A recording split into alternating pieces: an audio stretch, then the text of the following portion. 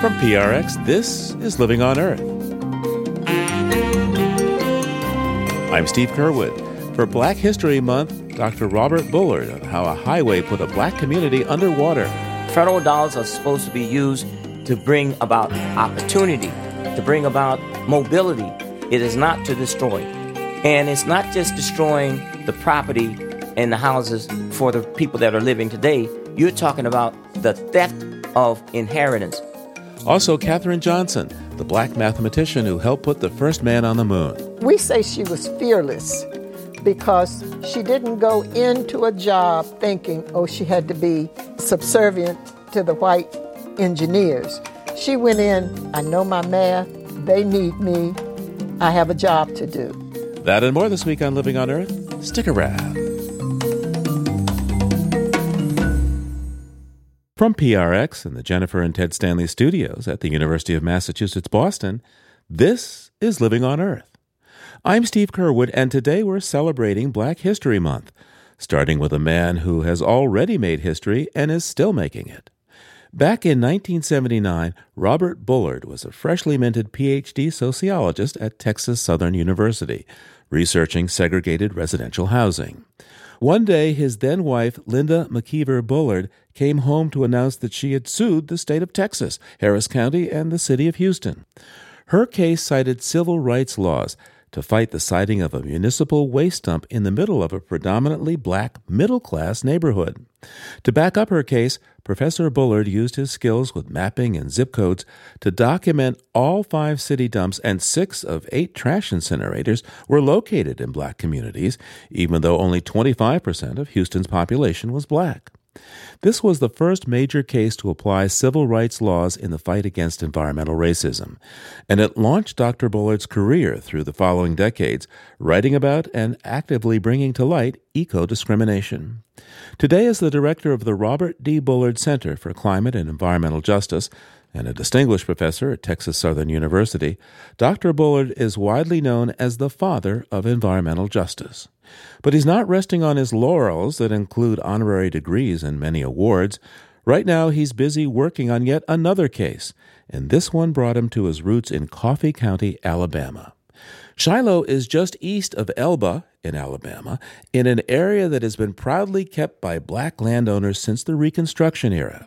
But the widening and elevation of nearby Highway 84 has caused repeatedly destructive flooding for the past 6 years with no signs of stopping. And now this disaster has become a personal mission. I recently sat down with Dr. Bullard, and I asked him how he learned about the trouble in Shiloh. I grew up in Elba, Alabama in the 50s, and I went to segregated elementary, middle, high school. And I grew up in a time when our streets weren't paved. We didn't have sidewalks. We didn't have indoor plumbing and sewer lines, etc. I left Alabama in 1968, and I hadn't been back to Alabama for any extent of time. And so I got a call in, it was June of last year, from some of the people I had gone to school with saying that, Bullard, you need to come back to Elba because there's a highway that's in Shiloh community, which is outside of the city in the Coffee County, in the rural area. This highway is now causing flooding in the community. The Alabama Department of Transportation elevated the highway, 10, 15 feet high and placed the community in a bowl. And the drainage system, stormwater, is now pushing water into the community. And I said, what? I knew Shiloh was flat. It was farmland. There was no elevated highways or anything like that. And so I told him, I said, as soon as I get through what I'm doing, I'll come. And so I went in July. And what did I see? It happened to be raining in July. And I went to the community in Shiloh. That highway was just standing tall over the community. And we were there for like 45 minutes standing, and I was up to my ankles in water. I said, this is terrible. This had been going on since 2018. Talk to me about Shiloh in Coffee County, Alabama. Please paint a picture for us, if you will. What's the community like there? Well, Coffee County is part of the family of black landowners, like my family. My family has owned land in Elba, Alabama since 1875, and that land is still in our family. Well, in Shiloh, you also have landowners that have owned land since Reconstruction. And these landowners survived slavery, Jim Crow segregation. And this highway, now it's created a nightmare. And so you're talking about land that is now being flooded. This is not a flood zone. Residents out there don't qualify for flood insurance. And so you're talking about an area that is rural with septic systems. And when you have a septic system that is overburdened with floodwaters, you have major problems of sewer line backups in homes. The people's homes are sinking into the ground and their foundations are cracking. The roofs, the whole infrastructure of these homes are cracking. You're talking about veterans, in some cases, who went back home, retired after spending 25, 30 years in the military. They went back to live out their remaining days in peace. It has created a nightmare. I wrote a book on highway robbery, transportation racism in 2023. If I had to write a book today, the cover of that book would be Shiloh. This is highway robbery. Wait, I'm scratching my head. Ordinarily, highway drainage pipes are parallel to the road. But in Shiloh, what, they're pointing directly at this part of the community? I'm no engineer, but this is not rocket science. If you look at the way that this highway was built, you take a level neighborhood that's flat, and then you elevate a highway, and then the law of gravity will send that water down into the community. And if you look at the damage that has been caused over the last 6 years that this has happened, you can see the drainage systems are pointed like cannons into the community. It's almost as if the state is saying, we want you out of here. And if you don't leave, we're going to drown you. We're going to drive you out. This is one of the worst cases of environmental racism that I have seen in the 40 years that I've worked on this. This is not an industry. This is not some corporate. This is government where people pay taxes, and this is tax dollars that's been used to build an infrastructure that is creating a nightmare for the community. This is an area where you have a lot of retired people who are living on fixed incomes who don't have $5,000, $10,000 to repair or to replace a septic system. This is where you have homeowners. They are now being threatened with their homeowners insurance to be canceled. And the stress, some of the folks are saying that it's almost like they've been in a war zone. PTSD, mental stress.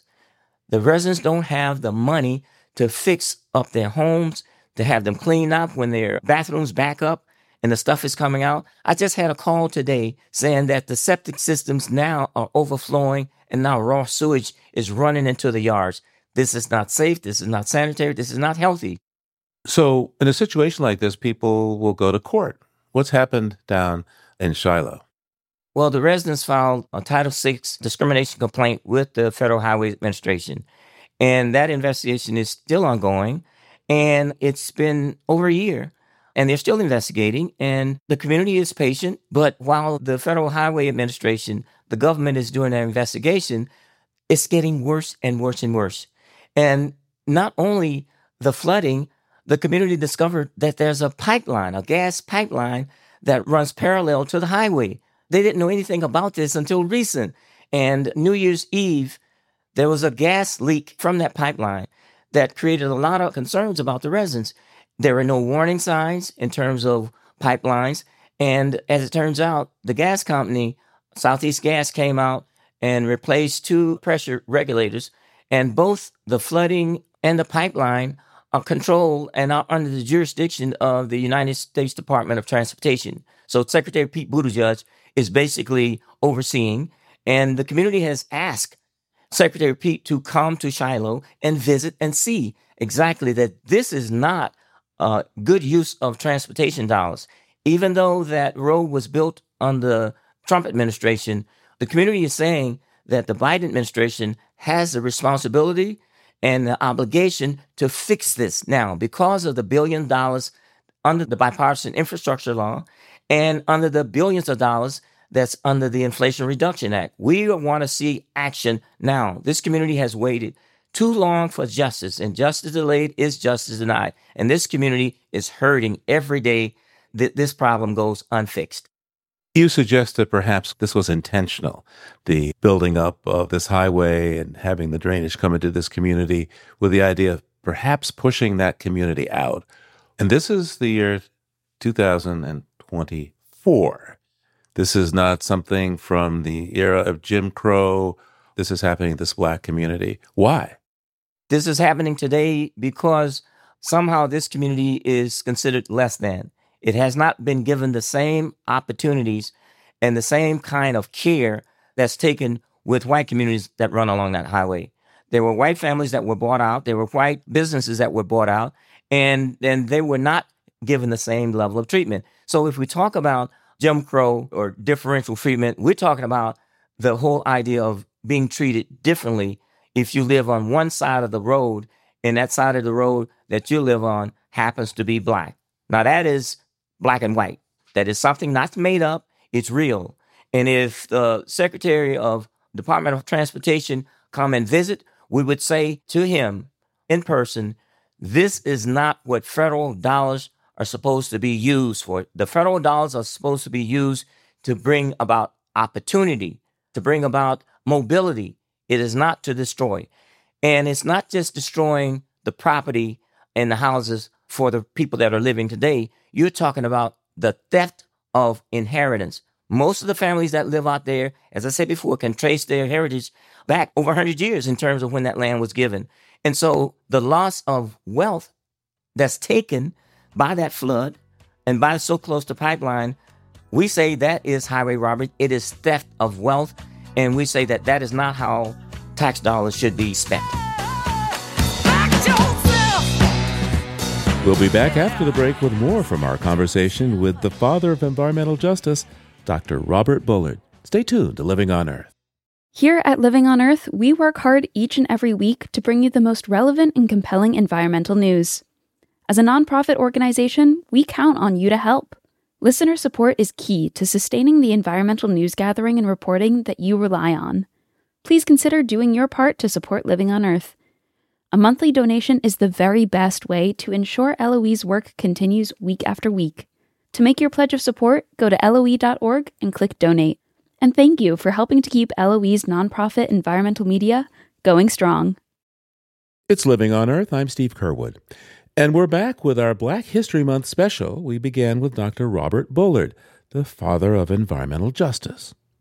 The community of Shiloh, Alabama has been facing disastrous flooding for 6 years, thanks to a decision to elevate a nearby highway. That turned the flat neighborhood into a sort of geographic bowl, and homeowners have been unable to keep up with the continual damage to their homes and daily lives. Professor Bullard explains that this is only going to worsen with climate disruption. You know, climate change is a vulnerability accelerator. Climate change, like flooding, will increase in coming years. And so the fact that we now have a man-made flooding situation in terms of this highway, it's only going to get worse. As I said, I've been to Shiloh in the last 7 months. It's flooded 3 times that I've been there. And it's not just hurricanes that we're talking about or tropical storms. We're talking about heavy rains that the area is flooding. We're likely to see more and more flooding. This is not a floodplain. The area does not qualify for flood insurance. And so you're talking about a widening economic gap and a widening wealth gap in coming years because of the vulnerability and the geographic location of where they are. What's the solution? Some suggest a buyout of the people there. Some suggest doing the engineering to move the risks of the pipeline and the grading of the highway away from this community. What do you think should be done? Well, I think the community should drive the solution, and the perpetrator of the problem should pay. It's like we have a principle in the environmental justice movement. It's called the polluter pay principle. In this case, the person or the organization or the institution or the agency that caused the problem should fix the problem and compensate the communities for their loss and damage. Everything that was damaged, the community should be made whole. And for some residents who want to be bought out, I think that's their preference. But for those who want to stay and want to maintain their lineage, want to maintain their inheritance, and want to keep that land being passed down from one generation to the next, unbroken, they should have that right. The highway department did not have the right to destroy this community. It does not have the right to continue to create harm for this community. So I think there has to be a solution with the city, the county, the state, and the federal government. But the ultimate solution is to make this community and the homeowners whole, property owners whole. And it's not just fix the highway and forget the people. The damage that has been caused in terms of people's homes, people's property that's damaged, the mental stress. I've talked to the residents and they are stressed out. They have lived 6 years of hell. The American dream has been turned into a nightmare. And whatever compensation, whatever mental health counseling or whatever that's needed, I think we bring in experts to talk about solutions to this problem in terms of how do we make this community whole and to make sure that it never happens again. Now, you're Robert Bullard. You're not just an ordinary advocate here. Many call you the father of environmental justice. You've written, I believe, some 18 or more books about environmental racism. And by the way, you sit on something known as the White House Advisory Council on Environmental Justice. So you have direct access to the White House. What kind of response are you able to get at the national level to get this situation taken care of? I mean, another way of asking this question is, if Bob Bullard with his resume and his connections can't get this fixed, where could anything ever get fixed when it comes to environmental racism? Well, when 2024 came in, I said, I'm going to make a New Year's resolution. It's something I don't usually do, but I said, I'm going to make an exception. I said, 2024 will be the year that Shiloh gets justice. And I said, if I can't get justice for Shiloh, I need to knock my name off of that, quote, Father of Environmental Justice. And I need to somehow resign from the White House Environmental Justice Advisory Council. Because if this is not the example, this poster child for environmental racism, if we can't get justice, that needs to be some changes. And I think the idea, we're getting traction, we're getting into those rooms. There's consideration right now as we speak. And, I'm not just a professor, but I'm also a Vietnam-era Marine Corps vet. Hoorah. We are relentless. We are like the Terminator. And I told the community when I came there in July of 2023, I will be back, laser focused. And so we will get justice in 2024. This is Black History Month. And the fact that we need to highlight our history, we need to highlight our victories, but we also need to make history. We want to make history in 2024 by getting justice for Shiloh, justice for these Black landowners that inherited land from their parents and grandparents that came out of Reconstruction. That's just what we're talking about getting justice for. Professor Bullard, why do you think environmental racism is still so pervasive in this country? Well, America is segregated, and so is pollution. And so are the vulnerabilities to climate. So are the vulnerabilities to the way highways are built or infrastructure is built. I call it infrastructure apartheid. It's hard to unpack those centuries of history and to get that out of our policymaking. And it's true in voting, civil rights, environmental protection, as well as issues around education. We have to dismantle those systems that create these inequalities. And we have to fight harder today because there are forces that are trying to take us back to literally the cotton fields, or trying to take away our right to vote, or take away our right to education. And so we have to fight harder. And we have to understand that young people are more likely not to see these barriers that are artificially thrown in front of us. They want to move forward and move fast and furious. And I think climate change is one of those areas. As I said, I'm a boomer, proud of it, still fighting, still standing.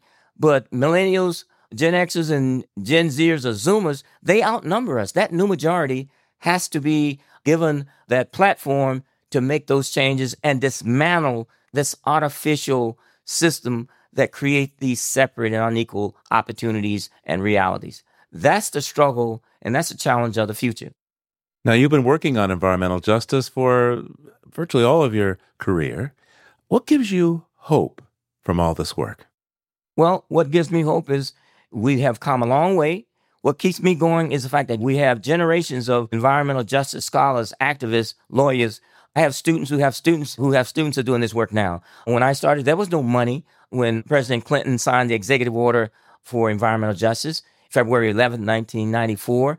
And 30 years later, when President Biden signed the executive order on environmental justice the day before Earth Day in 2023, now we have Inflation Reduction Act, that has $60 billion, billion with a B, for environmental justice, and another $60 billion for clean energy transition. We have made a lot of progress, but in 2024, we still have Shiloh that's flooding. So we still have a hell of a lot of work and a hell of a lot of convincing that these issues of structural and institutional racism that drive a lot of the environmental degradation and even drive the vulnerability for climate change. In the coming years, flooding is going to be a major problem for the country, 25% increase in flood risk. But for communities of color and Black communities, it's not 25%, it's 40%. So we need to concentrate on solving these problems and making sure that we build vulnerability indices and deal with these communities that are at greater risk for climate, and make sure that when we come up with solutions, they just don't somehow plan for the more affluent, but we have to plan for the most vulnerable. If we plan for standards, environmental standards, that would protect children, the most vulnerable in our society, we protect everybody. When we place the most vulnerable at risk, we place everybody at risk. Going forward, we have to make sure we put justice in environment, justice in climate, justice in housing, transportation, energy, and health. It's one movement now, and that movement is about justice. Robert Bullard is a distinguished professor of urban planning and environmental policy at Texas Southern. Thank you so much for taking the time. My pleasure. Thank you. If you don't respect yourself, ain't nobody gonna give a good. The compelling story of a mathematics genius who grew up as an African-American girl during the era of Jim Crow shows the sky isn't even the limit when one considers outer space. The 2021 graphic book for children called One Step Further, My Story of Math, the Moon, and a Lifelong Mission tells the story of Katherine Johnson. You may know that name as she was the NASA employee who did the hand calculations for many of America's earliest manned space voyages, and her story was featured in the movie Hidden Figures. One scene shows her as a child prodigy, amazing a teacher. If the product of two terms is 0, then common sense says at least one of the two terms has to be 0 to start with. So if you move all the terms over to one side, you can put the quadratics into a form that can be factored, allowing that side of the equation to equal 0. Once you've done that, it's pretty straightforward from there. In all my years of teaching, I have never seen a mind like the one your daughter has. Hidden Figures tells the story of 3 Black female mathematicians, Katherine Johnson and her colleagues Dorothy Vaughan and Mary Jackson, and their lives as they worked as human computers at NASA during the space race. The film earned 3 Academy Award nominations and several dozen awards after its release in 2016, and Katherine started to write her own autobiography and memoir. Katherine Johnson passed away in February of 2020 at the age of 101, leaving behind her pioneering legacy in astrophysics and 3 daughters. For our live book club event, we were joined by one of those daughters, Katherine Moore, named after her mother, who is also a co-author of this picture book for children. Katherine Moore told us her mother showed signs of being a math genius even before she had begun school, around the time when a young child might be picking up this very picture book and reading about Katherine Johnson's life. The story goes that the family was told by a neighbor that At 4 years old, she was walking up the street and they said, "Well, where are you going, little girl?" She said, "My brother's having trouble with math in school and I'm going to help him." She was the youngest. My grandfather did not stop her or make her go home. At 4, the friend of the grandmother said, "I think I need to start a kindergarten class. She needs to be in school." And that's how it started. And Katherine Johnson passed down her fascination with numbers to her own children. And her love of numbers. She said, "I just liked numbers. They were fun. I counted the plates and the saucers and the steps to church." She counted everything. She really did. And I can remember as a child, we would ride in the car because that's how you traveled. And she'd say, "All right, who can add up the numbers on the license plates the fastest?" And we'd all do it. So we were all good in math because we had fun from the beginning. Katherine Johnson graduated high school at the age of 14 and enrolled at the historically Black university, West Virginia State College, where her genius was recognized and nurtured. Later on, for graduate school, she was hand-picked to be one of 3 students to desegregate West Virginia University in 1939. She actually had a professor in college. W. Shefflin Clater was his name. And in those days, if you think about it, a lot of the teachers that were in our HBCUs back in the 20s and 30s were very frustrated doctors and lawyers and people that could not get jobs other than teaching other black children. So he was there. She was so good at math. He said, you'd make a good research mathematician, because that was his passion. But he never got to do what his passion was. And he said, and if that's what your job is going to be, I'm going to see that you're prepared. So he wrote a course where she was the only student.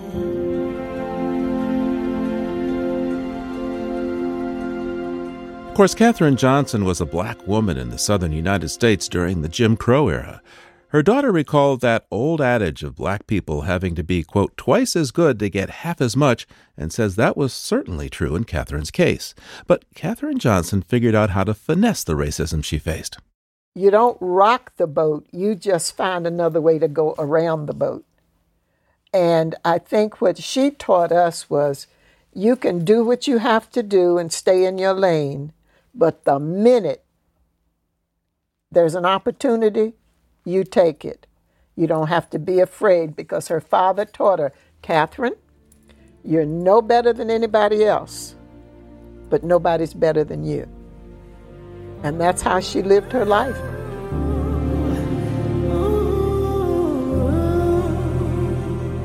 I know what the rules say. I don't have to agree with them, but they don't have to, kill my spirit. I'm not going to allow that. And they just worked around it. So the times were hard. There were rough spots, but that was not her way. Her way was just to do her job. Before there was NASA, there was the National Advisory Committee for Aeronautics, where Katherine Johnson started working at the age of 35.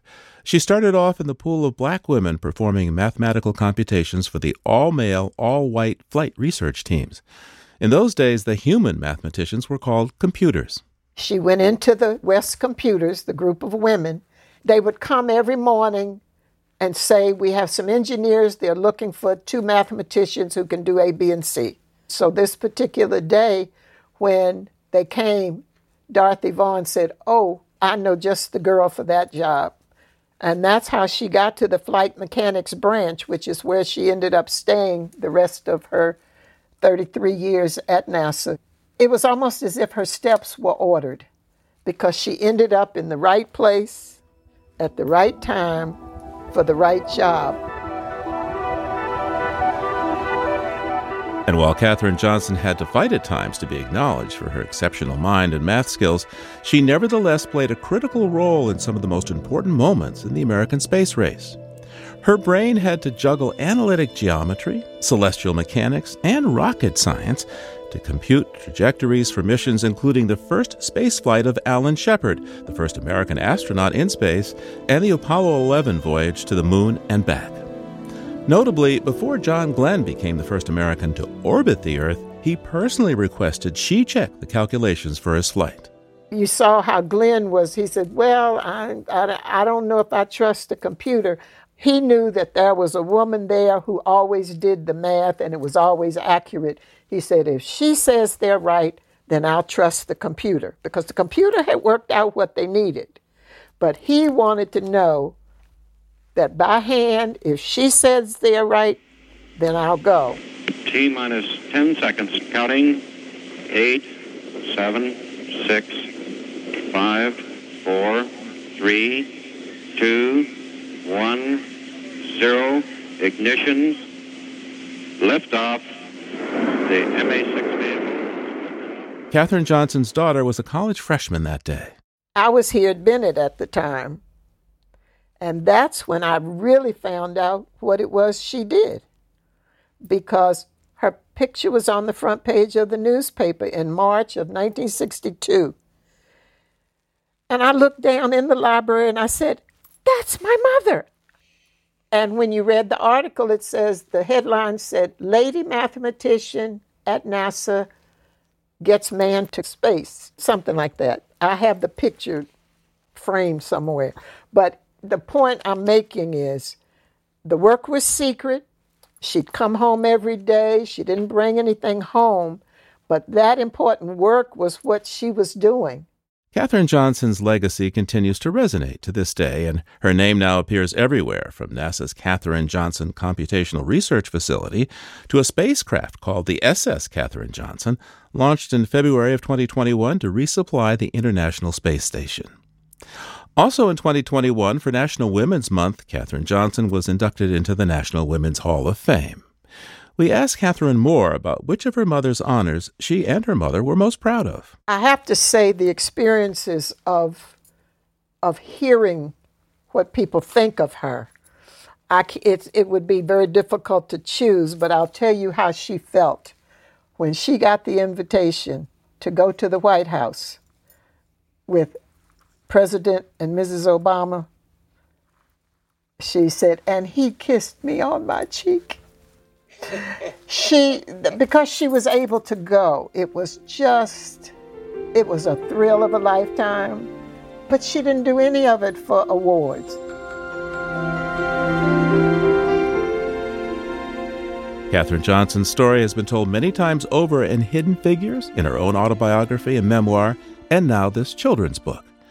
I asked Katherine more about the importance of sharing this story with children, especially the parts about her mother's struggles as a woman working with a white all-male engineering team during Jim Crow, a decision made by the editors at National Geographic. I didn't even know about how it was going to turn out because we didn't put it together this way. This is how they summarized her story.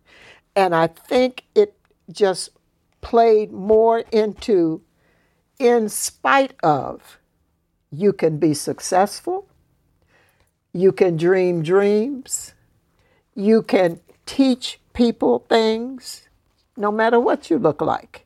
And I told my sister, I said, I never could have done this on my own. It would have just been, tell her story and all, but they wanted to put it in perspective. And I just think it makes it that much more meaningful. That's Katherine Moore on One Step Further, my story of math, the moon, and a lifelong mission. The story of her mother, NASA mathematician Katherine Johnson. Coming up as we continue our Black History Month special, A Poet's Garden teams with native life, diversity, and, of course, metaphors.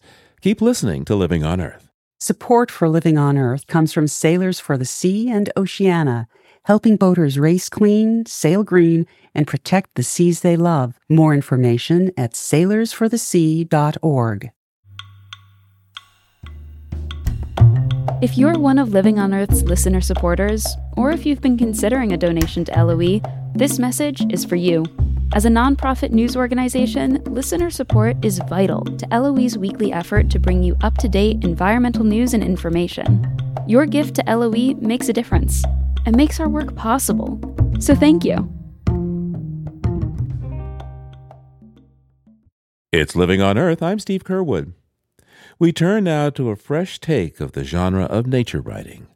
Soil, the story of a black mother's garden, is mostly written in prose, but poet Camille Dungy says she couldn't resist weaving in several poems to her book, including one called Clearing. All night the wind blows, and my mind is like the hawthorn that loses limbs.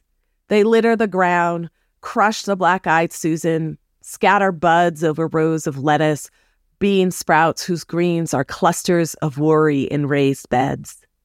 Blown leaves and cracked limbs threaten our foundation. Water backs up in gutters, seeps into the house's walls. But my mind is not in the house.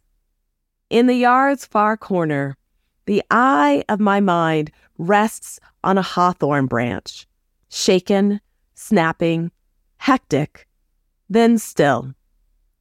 The day dawns without anger. The blue jay I've looked for pushes sky off his crest. How splendid his wings and tail. It's not so much that before this he'd hidden himself. It's only he favors a roost I could not see until the storm thinned the tree. Camille Dungy reading a poem from her memoir, Soil, the story of a black mother's garden. It recounts her 7-year odyssey to diversify her plantings in the very white community of Fort Collins, Colorado. With a lot of grit and elbow grease, she transformed her sterile lawn into a pollinator haven, teeming with native plants and the wildlife they attract. Camille Dungy is the poetry editor of Orion magazine. This is not the book I thought I was writing. I thought I was writing a book that may in fact have aligned more closely with some of the conventions of nature writing I was raised in. And those are conventions that leave a lot of the people out. It's like this kind of odd, really odd absence of mothers, of women who are mothers. And I was continuously confused by that absence.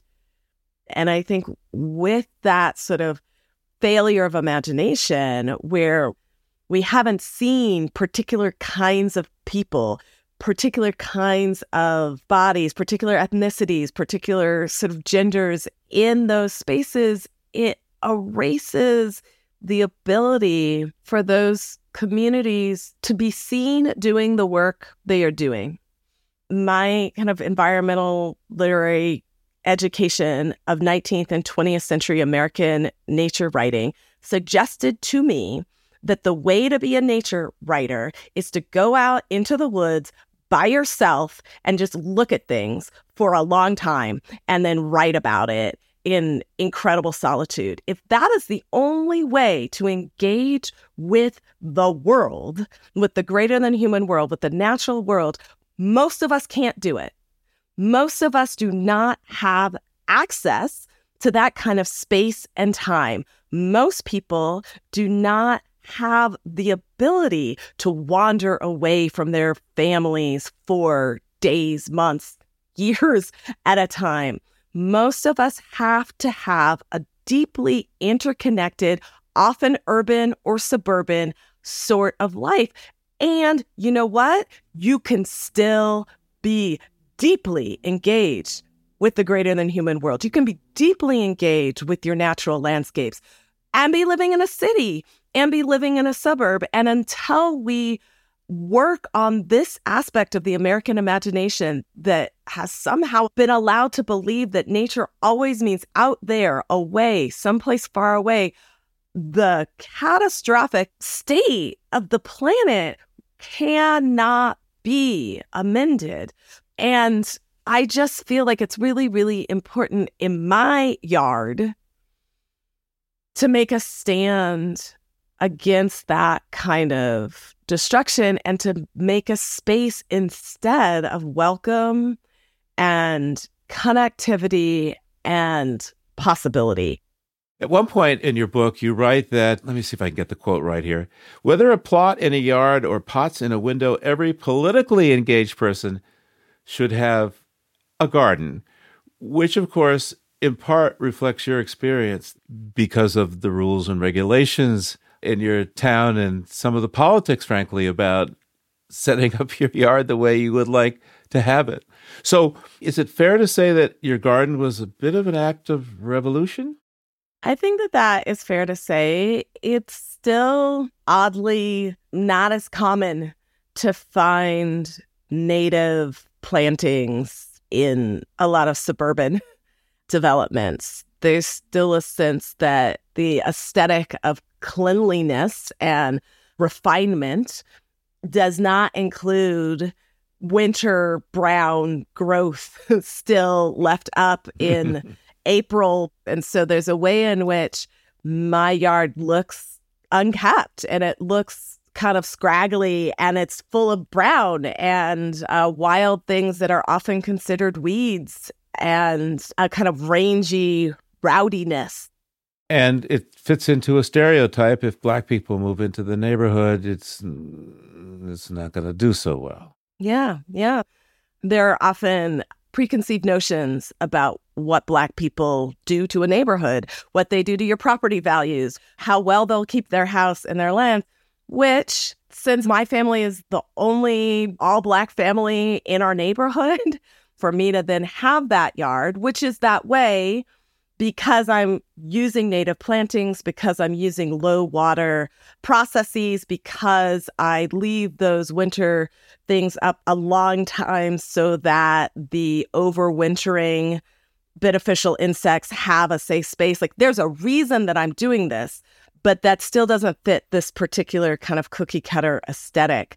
My town, Fort Collins, Colorado, has moved in the direction that I was already in. And so I'm lucky, but there are people all over the country who do end up with really severe fines for making these kinds of decisions, who come home and have their yards bulldozed by the city, right? That there's stakes for making these kinds of decisions in your yard.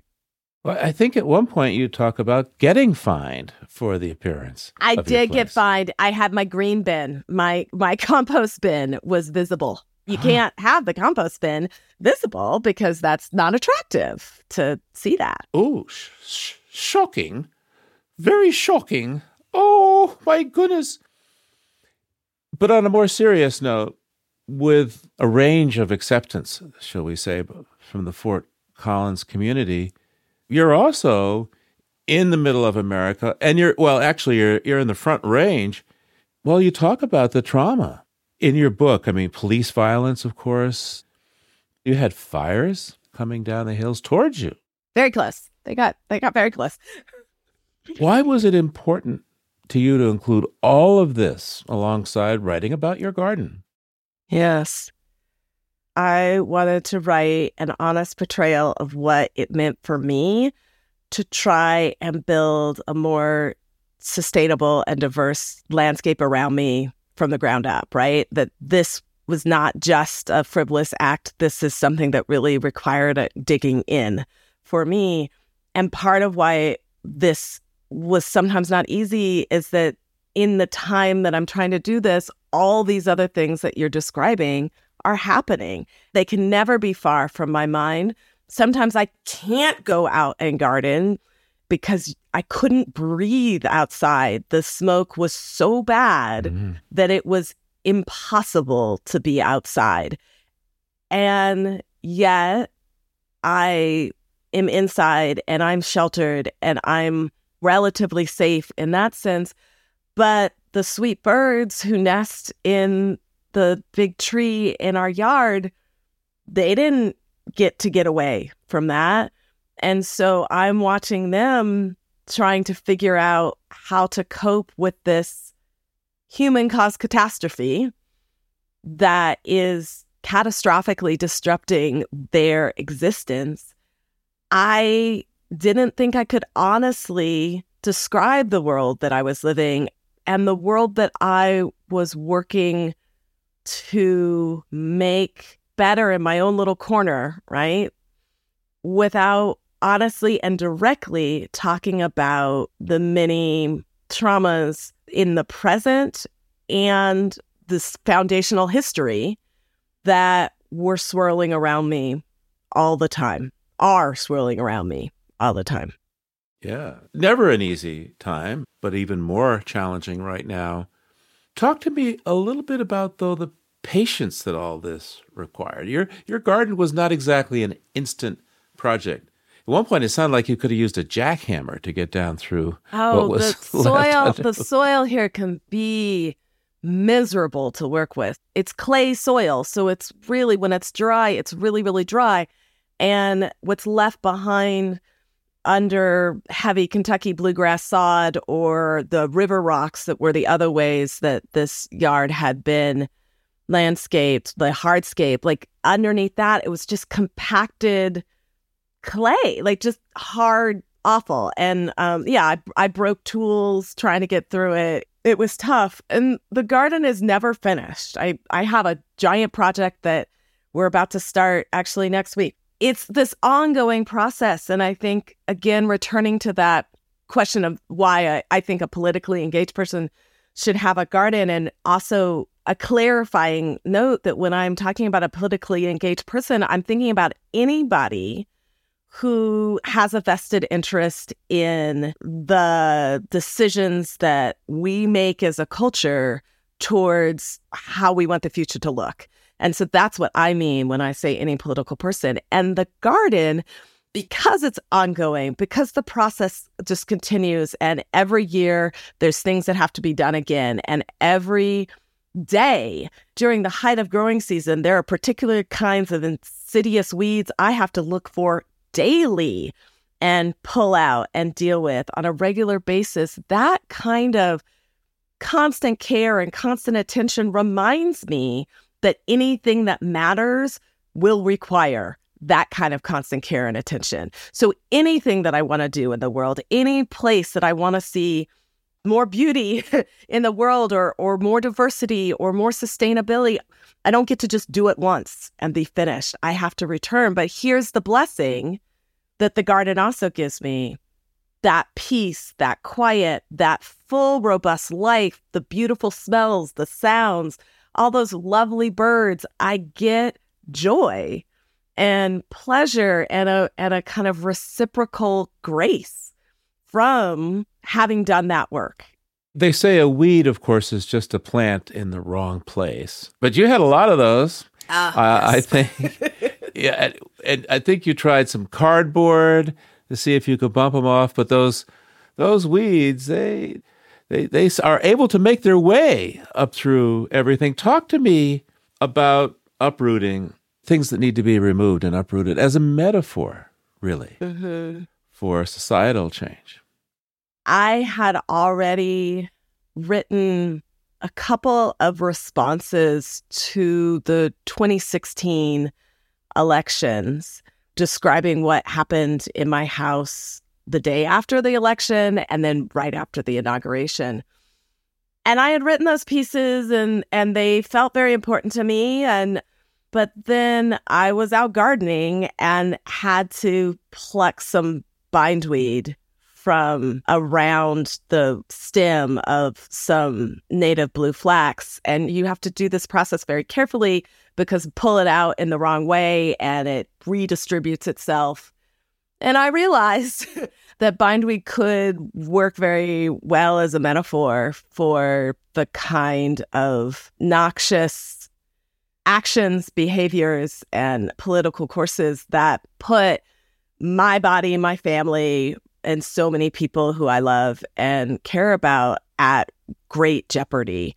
The thing about bindweed that's very interesting is that at first it actually looks very lovely. It looks appealing and attractive and wonderful at first, and then it will kill anything that gets in its way. Yes, bindweed it literally chokes things. It just chokes things after looking so good. And tears them down, right? And just pulls them down. And like I say in the book, that I end up trying to pay more attention to what I want to grow than what I don't. And in fostering and filling the space with as many beneficial plants as possible, I crowd out the noise and allow more of the beauty and possibilities for variety to manifest. You know, it's funny. You get to play with your title, soil, because, of course, it means transforming dirt into something that's productive with all the living organisms. But it's also a verb that we use to make something dirty. Say it's soiled. I'm a poet, right? I mean, I trained as a poet. I love language. I love the multiplicity of language. And I love the ways that the same word has both. And then the one thing that I would say about soil that I find fascinating is that you're right. Like when something is degraded, we use the word soil. But also when I'm thinking about why it was important for me in this book, even when I'm writing about the wonders and the splendors and the joy of my garden, to include that like huge wildfire that we had, to include the COVID epidemic, to include the 2020 police violence and related uprisings, to also include those things. Good soil has absorbed and transformed rot and decay and feces and death. And it transforms those realities of the world into a material out of which new possibilities can grow. Until I acknowledge those realities and figure out how to absorb them into the soil of my being, there's no way for me to have fertile soil to grow imaginatively and personally. You've been listening to poet Camille Dungy talking about her memoir, Soil, the story of a black mother's garden.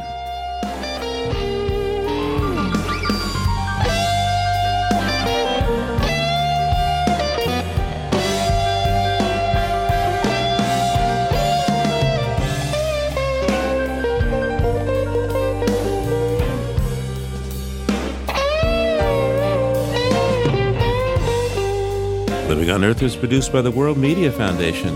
Our crew includes Naomi Ehrenberg, Quentin Bell, Paloma Beltran, Josh Kroom, Jenny Doring, Karen Elterman, Swayam Gagneja, Summer Heyman, Maddie Hibbs, Mark Kausch, Mark Seth Lender, Don Lyman, Sarah Mahaney, Ainsley O'Neill, Sophia Pandalidis, Jake Drigo, Andrew Scarrett, Elle Wilson, and Yolanda Omari. Tom Tiger engineered our show. Allison Lierstein composed our themes.